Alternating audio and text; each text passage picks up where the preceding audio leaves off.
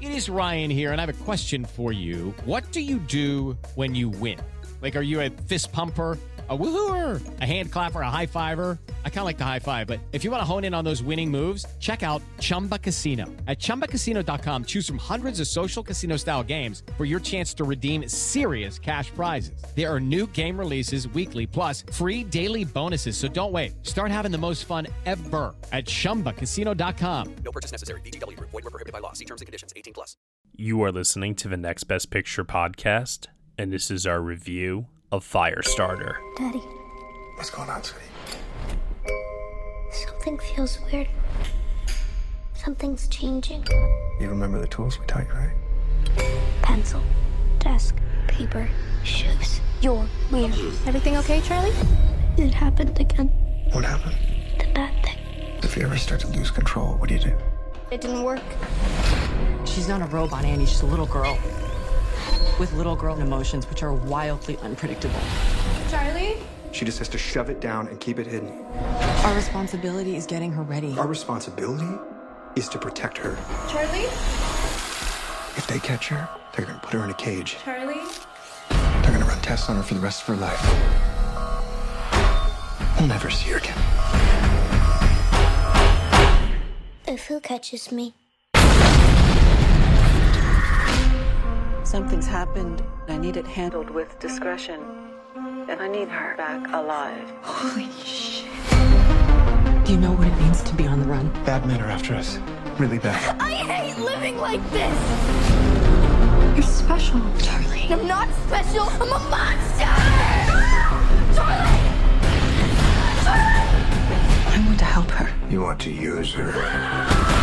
Charlie? Don't be stupid. Where's Mommy? Do you feel that? Let her go or it's gonna get a lot worse. Where's Mommy? Tell me now! She's the first of her kind. A real life superhero. You need to understand how to use it. It can't be a reaction. It's gotta be a decision. That's the only way that you can control it. She's becoming a young woman. I'm not going to jail. And someday soon, you're gonna change the world. She may be capable of a nuclear explosion. Run, Charlie! On your knees! Simply with the force of her mind. The whole world's going to hell. Promise me that you'll never use your gifts to hurt people. I'll only hurt bad people, I promise.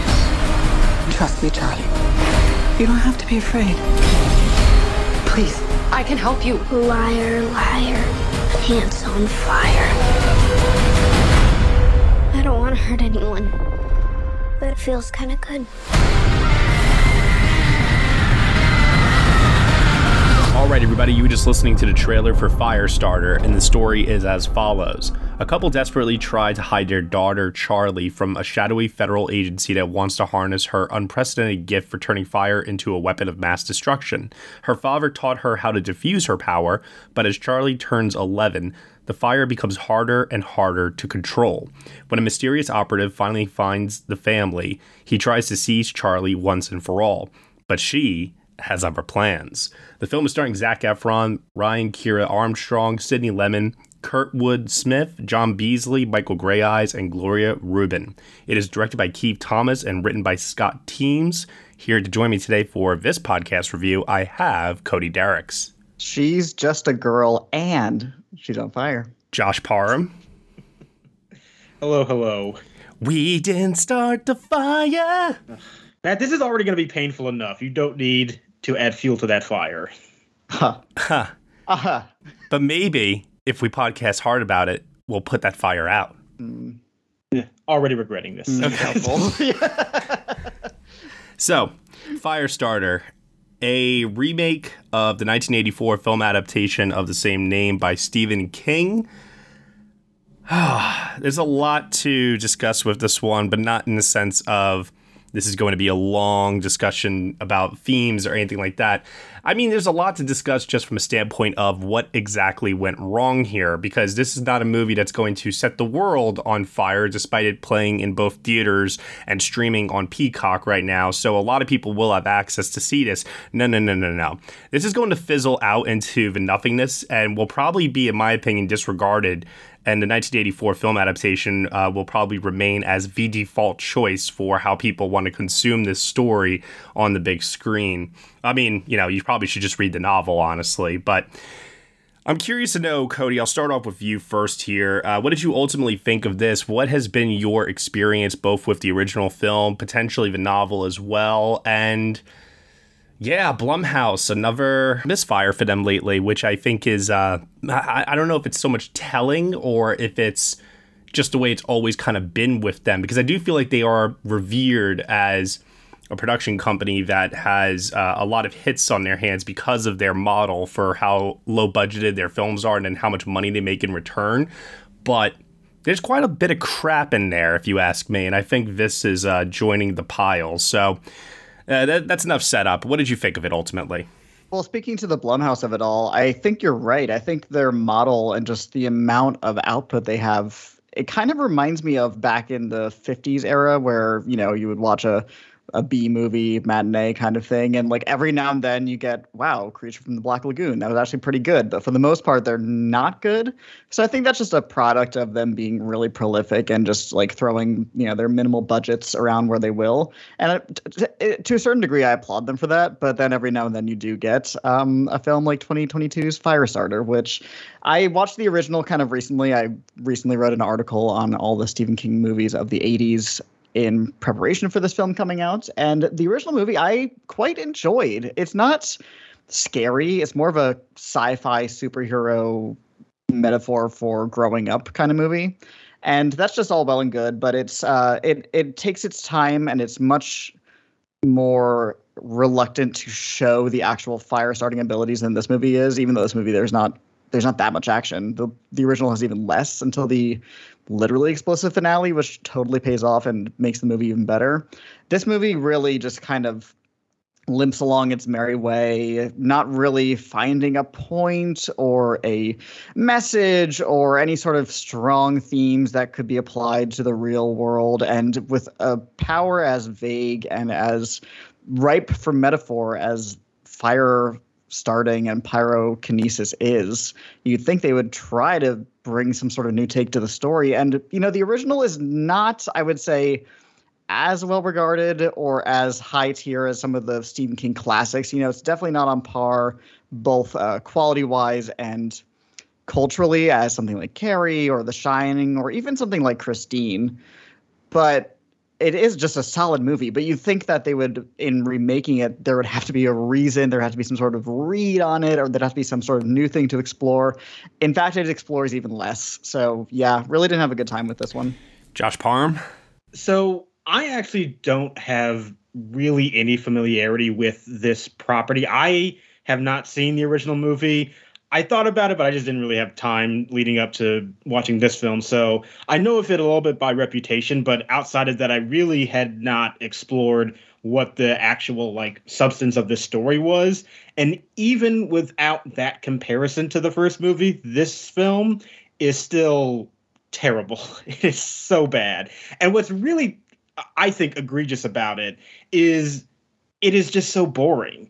There is nothing in this movie that really excites you on any level, even in a cheesy, schlocky way.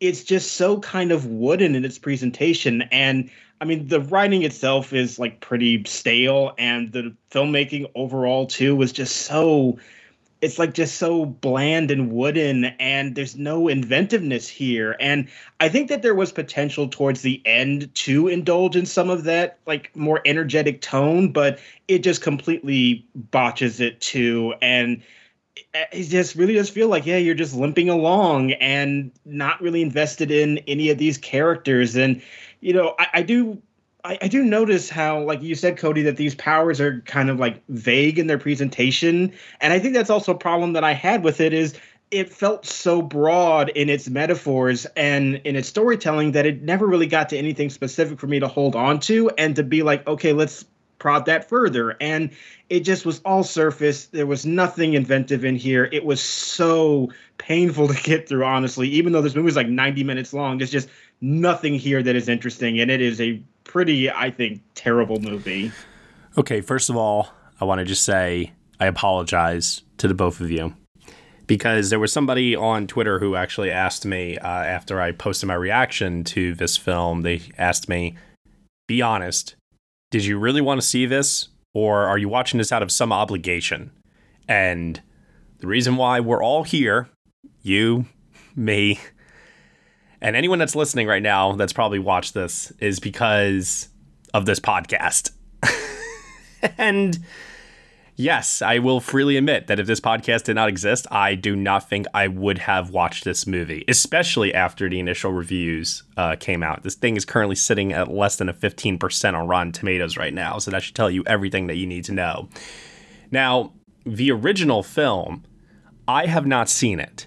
My plan was I was going to watch this, and if I liked this, then I was going to go and then watch the old one. I didn't want the old one to influence how I felt about this new one when we did this podcast, but now I really have no desire to want to go and watch the original at this point. Cody, would you still recommend watching it just for the sake of curiosity, or?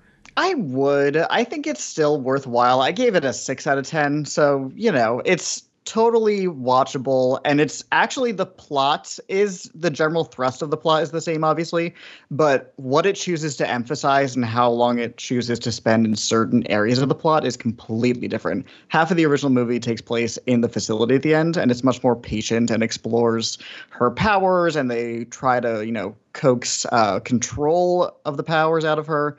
And it all works much better. But, I mean, it's not, like I said, it's definitely B or C tier Stephen King.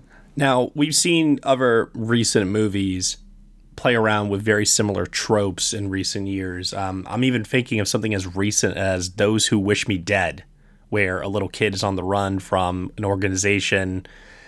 There's fire involved. Okay, it's probably very loose. But Logan being another example. And anytime you have any of these movies with kids on the run with some paternal figure of some sort, there's a lot of opportunities there to explore character relationships and, some nuance and really flesh out who these people are. And then maybe also add in some social commentary into the process as well. This movie's blessing and this movie's curse is that it is 94 minutes long. And there's just seemingly not enough time to flesh out whatever themes the original novel contains. And the characters themselves don't ever have enough time. And this movie always seems to be adding new characters to it and not giving them enough substantial time that by the time we get to even just the very end with Gloria Reuben, I'm watching this thing and I'm saying to myself, she has not been built up as an antagonist at all in this movie. Michael Grey Eyes, on the other hand, has been built up, and we don't really get enough time from his point of view to explore anything about his character. Kurtwood Smith, who has one of the best scenes in the movie here, he only has one scene. And, he was a very welcome presence here. And, there's stuff that happens with the mother, played by Sydney Lemon. But really, this is just a Zac Efron, Ryan Kiera Armstrong show. And I just found the chemistry between the two of them to be utterly lifeless from a family drama standpoint. I found the action in this movie to be also very lifeless as well. Cinematography is very washed out and devoid of any kind of striking visuals or anything that would just pop from that sort of an aesthetic standpoint. And then the horror, there's only 2 or 3 jump scares in this, and they're not even that effective. So on every single level, superhero origin story, all these different genres that this movie wants to incorporate here to present something that could be meaningful, feel fresh, and also maybe even an uptick from the original film, it fails at each and every single one of them. So when you said before that this was just a boring, dull movie, I agree with you. I was begging someone to put me out of my misery while watching this film. And I got to tell you, thank God it was only 94 minutes long, because I don't think I could have taken another minute of it by the end. The thing about this movie compared to the original is you're right. There is no elevation of any aspect of it. Nothing in this is better or even good compared to the original's portrayal of those same things. The only thing this movie does better is it is weirdly accidentally funny at some parts. I did have a good time watching it, and sorry, I was in a theater with myself and some friends, and that's about it. So we were laughing out loud, which is not what you want from your Stephen King movie unless you're looking for that reaction from the audience, which this film clearly was not. Right. Let's be very clear here, because I've had some people ask me this too. This is not falling into the category of so bad it's good. No. I thought for a minute it might be, because the first act there, I was having quite a bit of like perverse fun at the movie's expense. But then the second act and the third act gets so boring. Just nothing happens that's interesting. It's just not worth the time. Yeah. There was a moment at the very beginning of the movie where Zac Efron picks up a baby and the baby's head explodes with fire. and that was the moment where I thought, okay, maybe this could be fun, but that is not indicative of the rest of the movie. The rest of the movie after that is so dour and kind of self-serious, and it's like that's not the tone that you want with this material. You want to be a little bit more indulgent in something kind of silly, because otherwise you're just stuck with like this very weirdly serious drama that they're trying to craft this horror narrative around. And with these characters, you're just not engaged in anything that they're doing. And I would also just want to bring up again these antagonists who are just completely wasted for these actors. Like, these are good actors in these roles. And I even think that for the little bit that they are doing, they're effective. But there is nothing on the page to really elevate these characters into something that's more interesting. And I just felt bad for all of them, because I wanted so much more from their portrayals, but they were just not given that from the material. Oh, Zac Efron gets no sympathy from me. Outside of the Ted Bundy film that I saw him in, I still don't think he's ever given like a great performance in anything I've ever seen him in, honestly. And I agree with you, Josh, that like I thought what Michael Greyeyes was doing was at least captivating when he was on screen, but there was nothing to his character for him to chew into. Us knowing what he's capable of. You know, if you want to see him really dig deep into a character and give like a really amazing portrayal, like you should definitely check out this movie called Wild Indian that he's in. Yeah. Going back to the opening here, I knew I was in trouble the minute that they had close-up shots on the baby and the baby was crying. They must have had some like ADR or something like that. And the baby's like mouth was not moving to the sounds that the baby was making. And I was like, oh no, like we're getting some sloppy filmmaking here that they're going to hope that we as an audience do not notice. And of course, right from the very beginning, the color palette and the way that this movie is shot digitally, it just looks so murky and ugly. So right away, I knew we were in trouble, which is a little slightly surprising to me because, and Cody, I know you saw this movie because I actually thought this movie was pretty decent. Keith Thomas, the director of this, he did The Vigil. And I actually thought that was a pretty solid independent horror film, all things considered. Yeah, I also saw The Vigil. Oh, you did? Okay, I didn't realize you saw it too.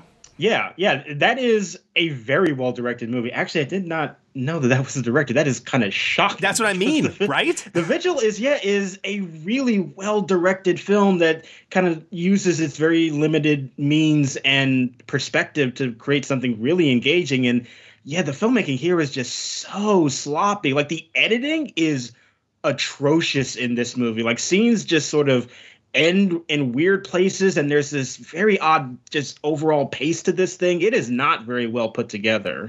Not to mention too, and I know I've said this on other reviews, I'm going to continue saying it time and time again, simulated visual effects fire will never look as good as the real thing. No. And I don't know why, even when it's an independent film, filmmakers are resorting to this all the time. It just does not have the same impact. No, there's no sense of danger. There's no sense of weight to it. And I'm sorry to be the one comparing it to the original because I don't like that as a critical style. But in the original, there's, like I said, it's pretty restrained in the fire. So when it does pop up. It is shocking and impressive because for this 1984 movie, they had to just set people on fire. There's no other way to do it. Like, there's one part in particular with men in burn suits where the fire that's being deployed on them, I could tell that was probably an actual, like, flamethrower, maybe some real fire effects, because they're in these burn suits. So, they're obviously protected in real life. So why not go for the real thing? But outside of that, I really just was never, to your point, like I was never feeling the stakes or of a drama. You weren't feeling the heat? Oh, there we go. We need more of these puns in this review. We're getting too serious about this. Trying my best, dude. I'm trying my best. And I know that there's one scene in particular that everyone is kind of talking about, I see on social media right now.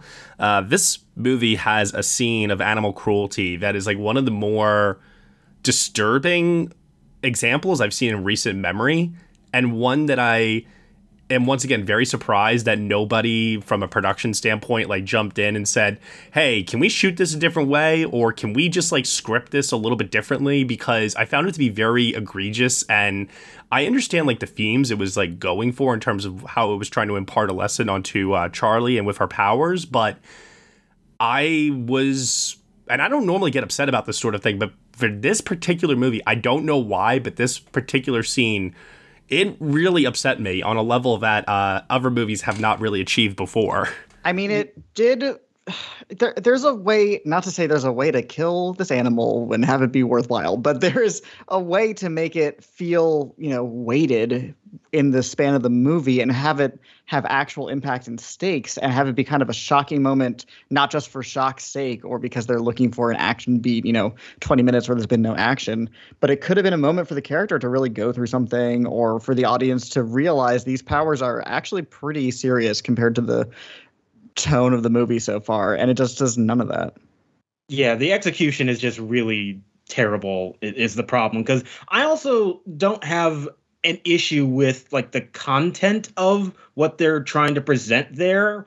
I do think that there is something that they're trying to establish, as you said, Cody, with her character and the consequences of these powers, but the way that it's presented is just so shoddily executed, and I just felt like, first of all, the moment just isn't really given a lot of weight to it. And again, the editing is just really choppy in that, and it happens. And then we get the lesson like right after that, and it's a huge tonal shift. And also, as you mentioned before, kind of unintentionally funny with how fast it goes too. Yep. Like, I mean, when they put the gravestone on it and it just says cat.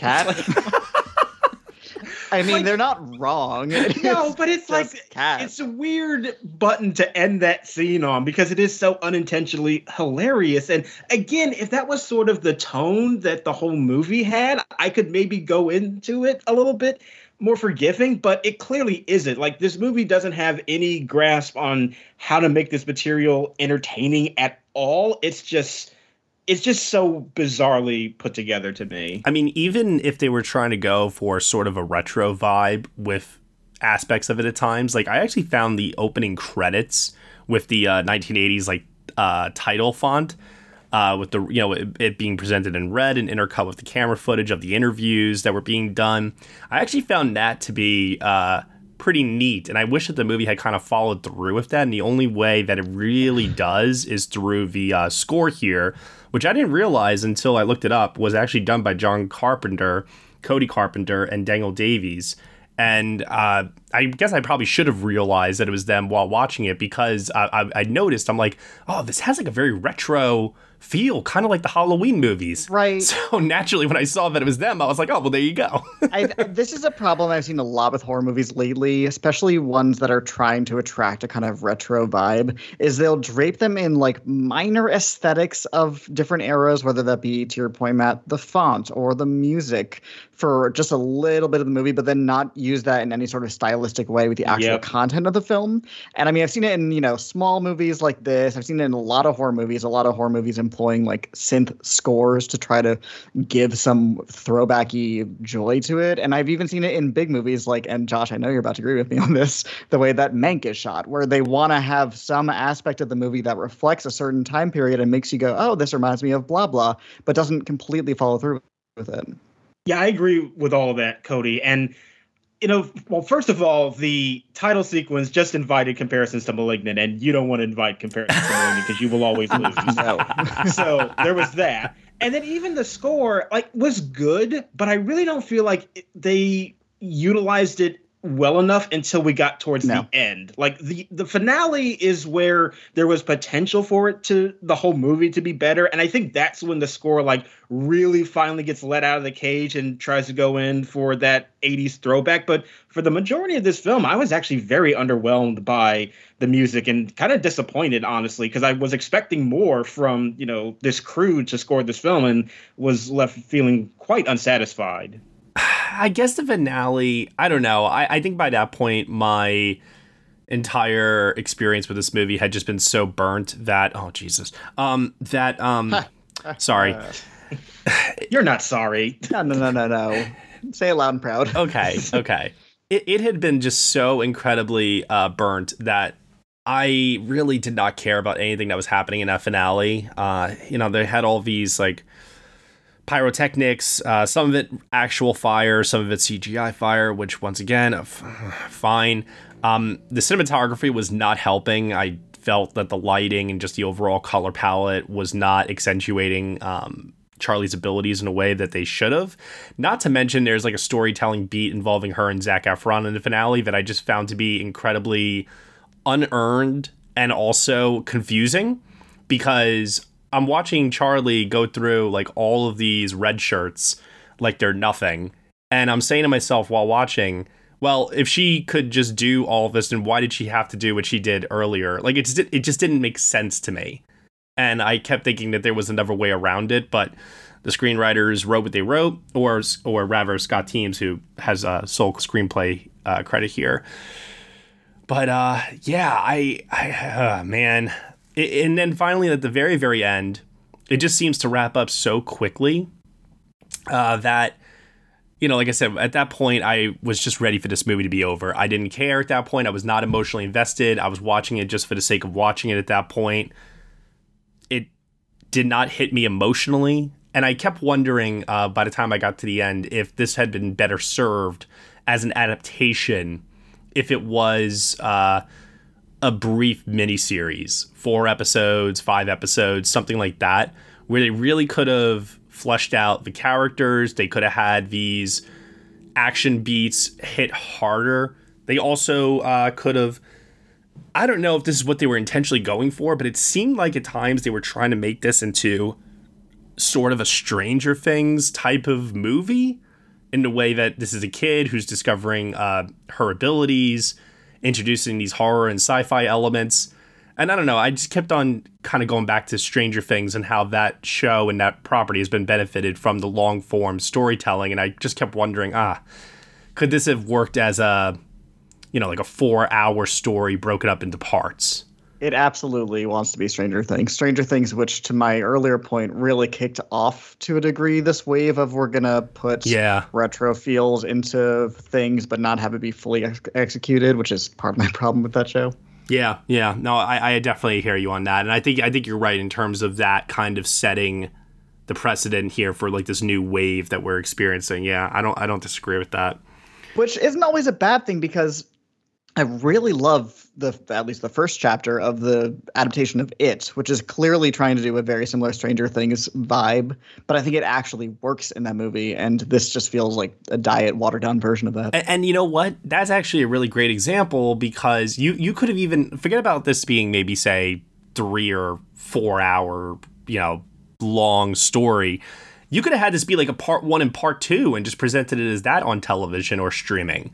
Kind of like the way they did It, when they just had it broken up into 2 feature-length movies. Granted, the second one was incredibly long, but as far as an adaptation goes and trying, at least attempting to do justice to those characters and to that story, I can't say that the It movies didn't take a swing for it. They definitely did. The difference, I think, is that It has much more both plot and thematically going on, whereas Firestarter, I haven't read the book, but, just going off of these 2 movies I've seen, the story is relatively thin. There's not much to it, but you can beef it up with themes and relevant ideas to the real world, which the original does without being too obvious about it. This is just kind of nothing. Yep, and that's what I was hoping for. I was hoping that this modern day remake would attempt to do something different and make it fresh and make it feel relevant. And it really doesn't. Instead, it's one of the most poor examples of overall filmmaking, both from dialogue, writing, to the way it's shot, like really pretty much across the board. I mean, when I tell you, like, my pros for this movie are like whittled down to maybe like 2 things, I'm not kidding. Like, I found it very, very difficult to find anything worth noting in this. Okay, round 2. Name something that's not boring. A laundry? Ooh, a book club. Computer solitaire, huh? Ah, sorry, we were looking for Chumba Casino. That's right, ChumbaCasino.com has over 100 casino-style games. Join today and play for free for your chance to redeem some serious prizes. ChumbaCasino.com. No purchase necessary. Void where prohibited by law. 18 plus. Terms and conditions apply. See website for details. Hello, and welcome to Novel Conversations, a podcast about the world's greatest stories. I'm your host, Frank Lavallo, and for each episode of Novel Conversations, I talk to 2 readers about one book.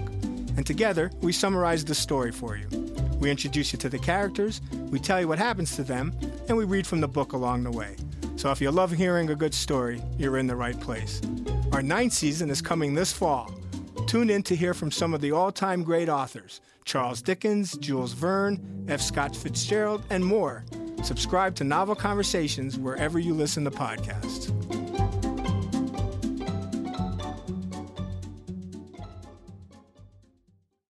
So with that said, why don't we get over to final thoughts here on Firestarter? Anything that we didn't discuss that you want to bring up here? Josh Parham, I pass it over to you first. The one thing that I do want to mention is there was a little bit of hope that I had towards the end that maybe the movie could get better. And it is, to me, what is the best scene of this film, which is a moment with Charlie and this agent in a car. Yep. Oh, yeah. That is like, that's the only good moment. And that was the one time where it sort of felt like, okay, this is actually kind of entertaining. It doesn't feel like it's taking itself quite that seriously, but it's also being kind of playful with the stakes at the same time. And it actually did pay off the whole moment with the animal from earlier and was also a little bit funny. I don't know how much of that was intentional, but I found it actually a bit funny too and sort of neatly executed. And that was the moment where I was like, okay, we're about to head into the finale. This is actually a pretty good scene. If the rest of the ending can match this, then maybe this can be a little salvageable. But of course it didn't. It wasted all that potential. But I do want to give a shout out to that one moment where I thought everything kind of came together in a good way. It unfortunately just was not followed through with the rest of the film at that point. Agreed with every single point you brought up here, including the practical makeup effects for the gore and the melting of that character's face. That was where I was like, God, this is what the movie should have been all this time. Exactly. Right. I had the same, my final thought is exactly the same thing as what Josh said. That was the one scene that jumped out to me as, oh, we're actually maybe doing something with this because, and I also want to shout out, I think Ryan Kiera Armstrong does the probably very best she can with this material. It's not good material. I don't ever really like digging at child performances because you don't really know how much of that is the director, how much of that is the inexperience of the child, but I'll say this, without placing blame on anyone, her performance really did not work for me in this. I think this one scene is the moment where I was like, okay, there was potential here. And I think, I think she has talent. And this scene showed that she could do better work in better films. And I think the way that she delivers some of the lines in the scene, especially there's one moment where she says something like, I don't want to hurt you, sir. And it's delivered with such you can actually get a lot out of it, the line reading in this one moment in the movie. She's clearly scared to use her powers, but trying to be forceful like a grown up. And that one moment I thought, okay, there's something here. But if in your 94-minute movie, I'm pointing to one line reading as a saving grace, you're in trouble. Yeah. All right. I have a couple of different things here.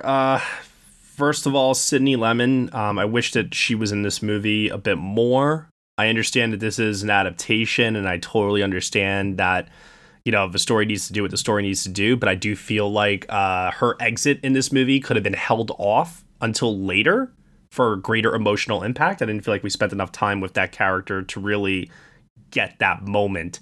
Or it goes back to what I was saying earlier, where mercifully this film is short because it gets us all out of there for those that are not enjoying it. But at the same time, I do think the shorter runtime is to the movie's detriment in terms of character buildup and things of that nature.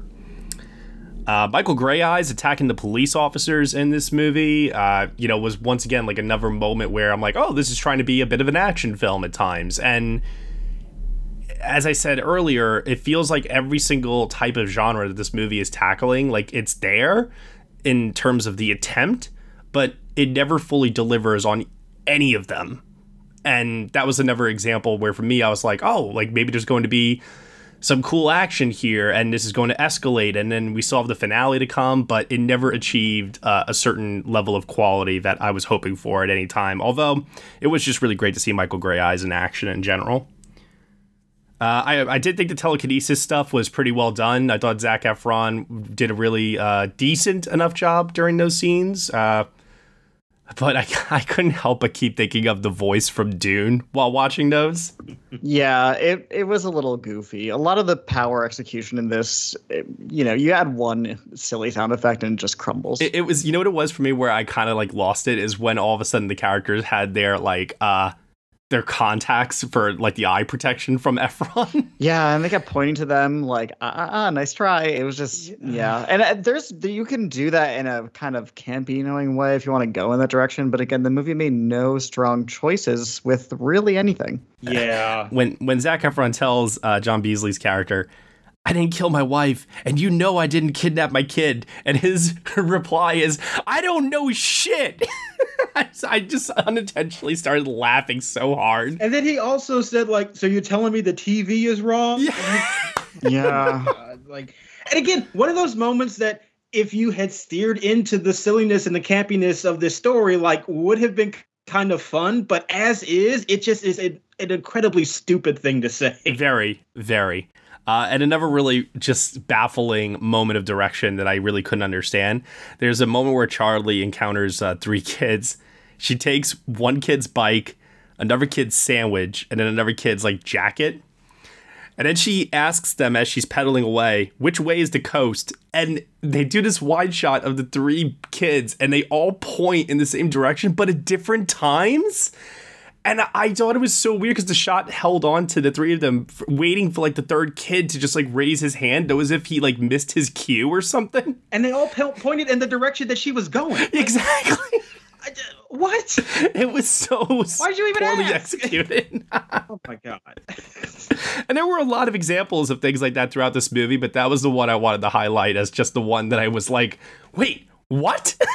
Yeah. And then she gets to the lab powered by one peanut butter and jelly sandwich. It was just, powerful. Yeah. Do I have anything else? Oh, if you call 911, 911 typically calls you back. Like they take the phone away from Charlie, and I'm like waiting for them to like call the house back. You know? Sure. I mean, they did show up, but you're right. That is true. That is true. Anyway, all right. I don't want to nitpick too much here. This movie is not good. Let's get over the final score here. I got to be honest. I was tempted to rate this the lowest rating possible. Like I was very close, but I'm going to give it a 2 out of 10. It's still one of the worst movies I've seen this year and is definitely near the bottom of my list for 2022. But do I think it's like an all-timer worst movie I've ever seen status? Not necessarily. But it was close. It was very close for me. Cody, what about you? So agreed. It is the worst movie I've seen this year so far. So congrats. But I end up with a 3 out of 10, if only because I had a strangely fun time, not in the way the movie wanted us to at all. So I have to, my experience was a 3 out of 10. And that partly was because I saw it in a theater with some friends. If I was watching this by myself on the couch, I'd be scrolling, my phone be out. And so maybe it's just the way I viewed maybe it was just my viewing experience, but still it was a 3 out of 10 is still not a good rating. Josh?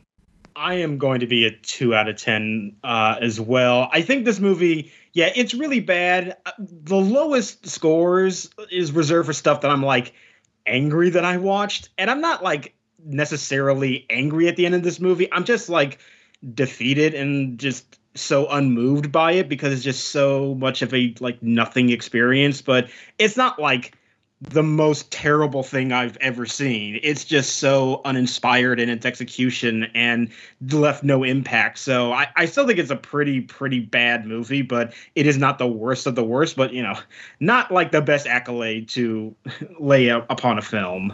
I'm still trying to figure out how this is the same cinematographer as Possessor. Like I'm still trying to wrap my head around that right now, but whatever. I shouldn't try to make sense of this, which is why I'm also not going to try and make sense of any kind of Oscar prospects. It's just not there. No. Come on. Even if it was good, there wouldn't be any Oscar prospects. Yeah. No, that flame is out. No, thank you. Nice try there, Cody. Nice try. No, it wasn't. It was bad. I'm just mad I didn't find a way to incorporate Liar Liar Pants on Fire during this review. I probably should have called one of you out for your opinions. Because the movie already did it? My God. She did say that. That happened.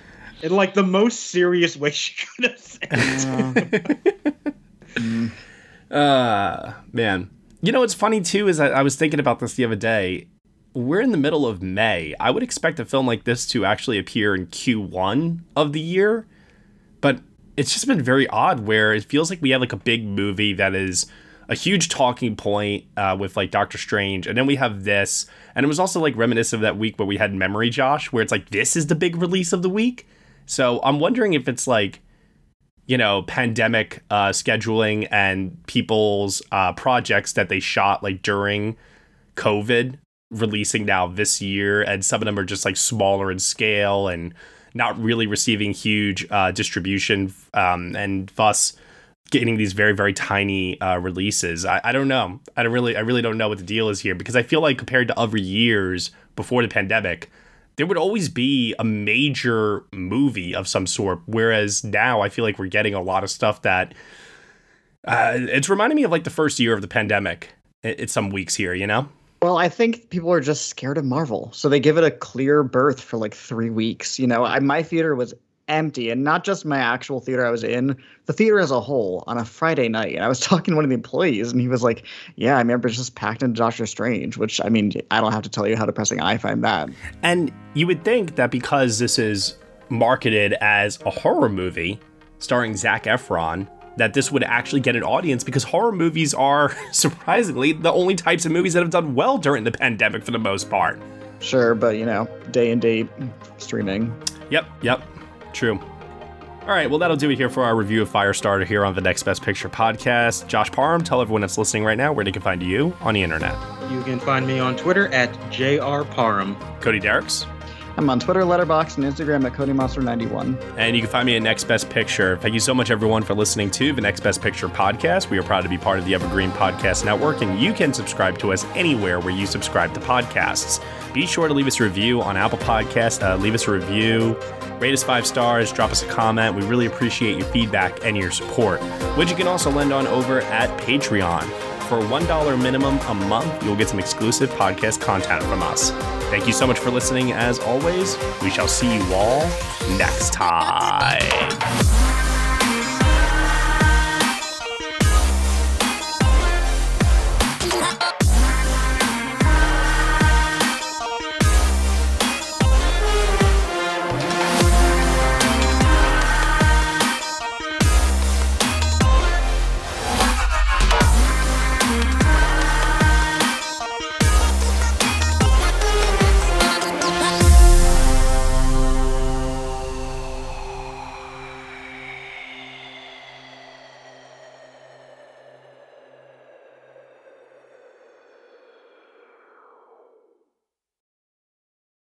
Hey guys, it is Ryan. I'm not sure if you know this about me, but I'm a bit of a fun fanatic when I can. I like to work, but I like fun too. It's a thing. And now the truth is out there. I can tell you about my favorite place to have fun. Chumba Casino. They have hundreds of social casino style games to choose from with new games released each week. You can play for free anytime, anywhere. And each day brings a new chance to collect daily bonuses. So join me in the fun. Sign up now at ChumbaCasino.com. No purchase necessary. VGW Group. Void where prohibited by law. See terms and conditions. 18+.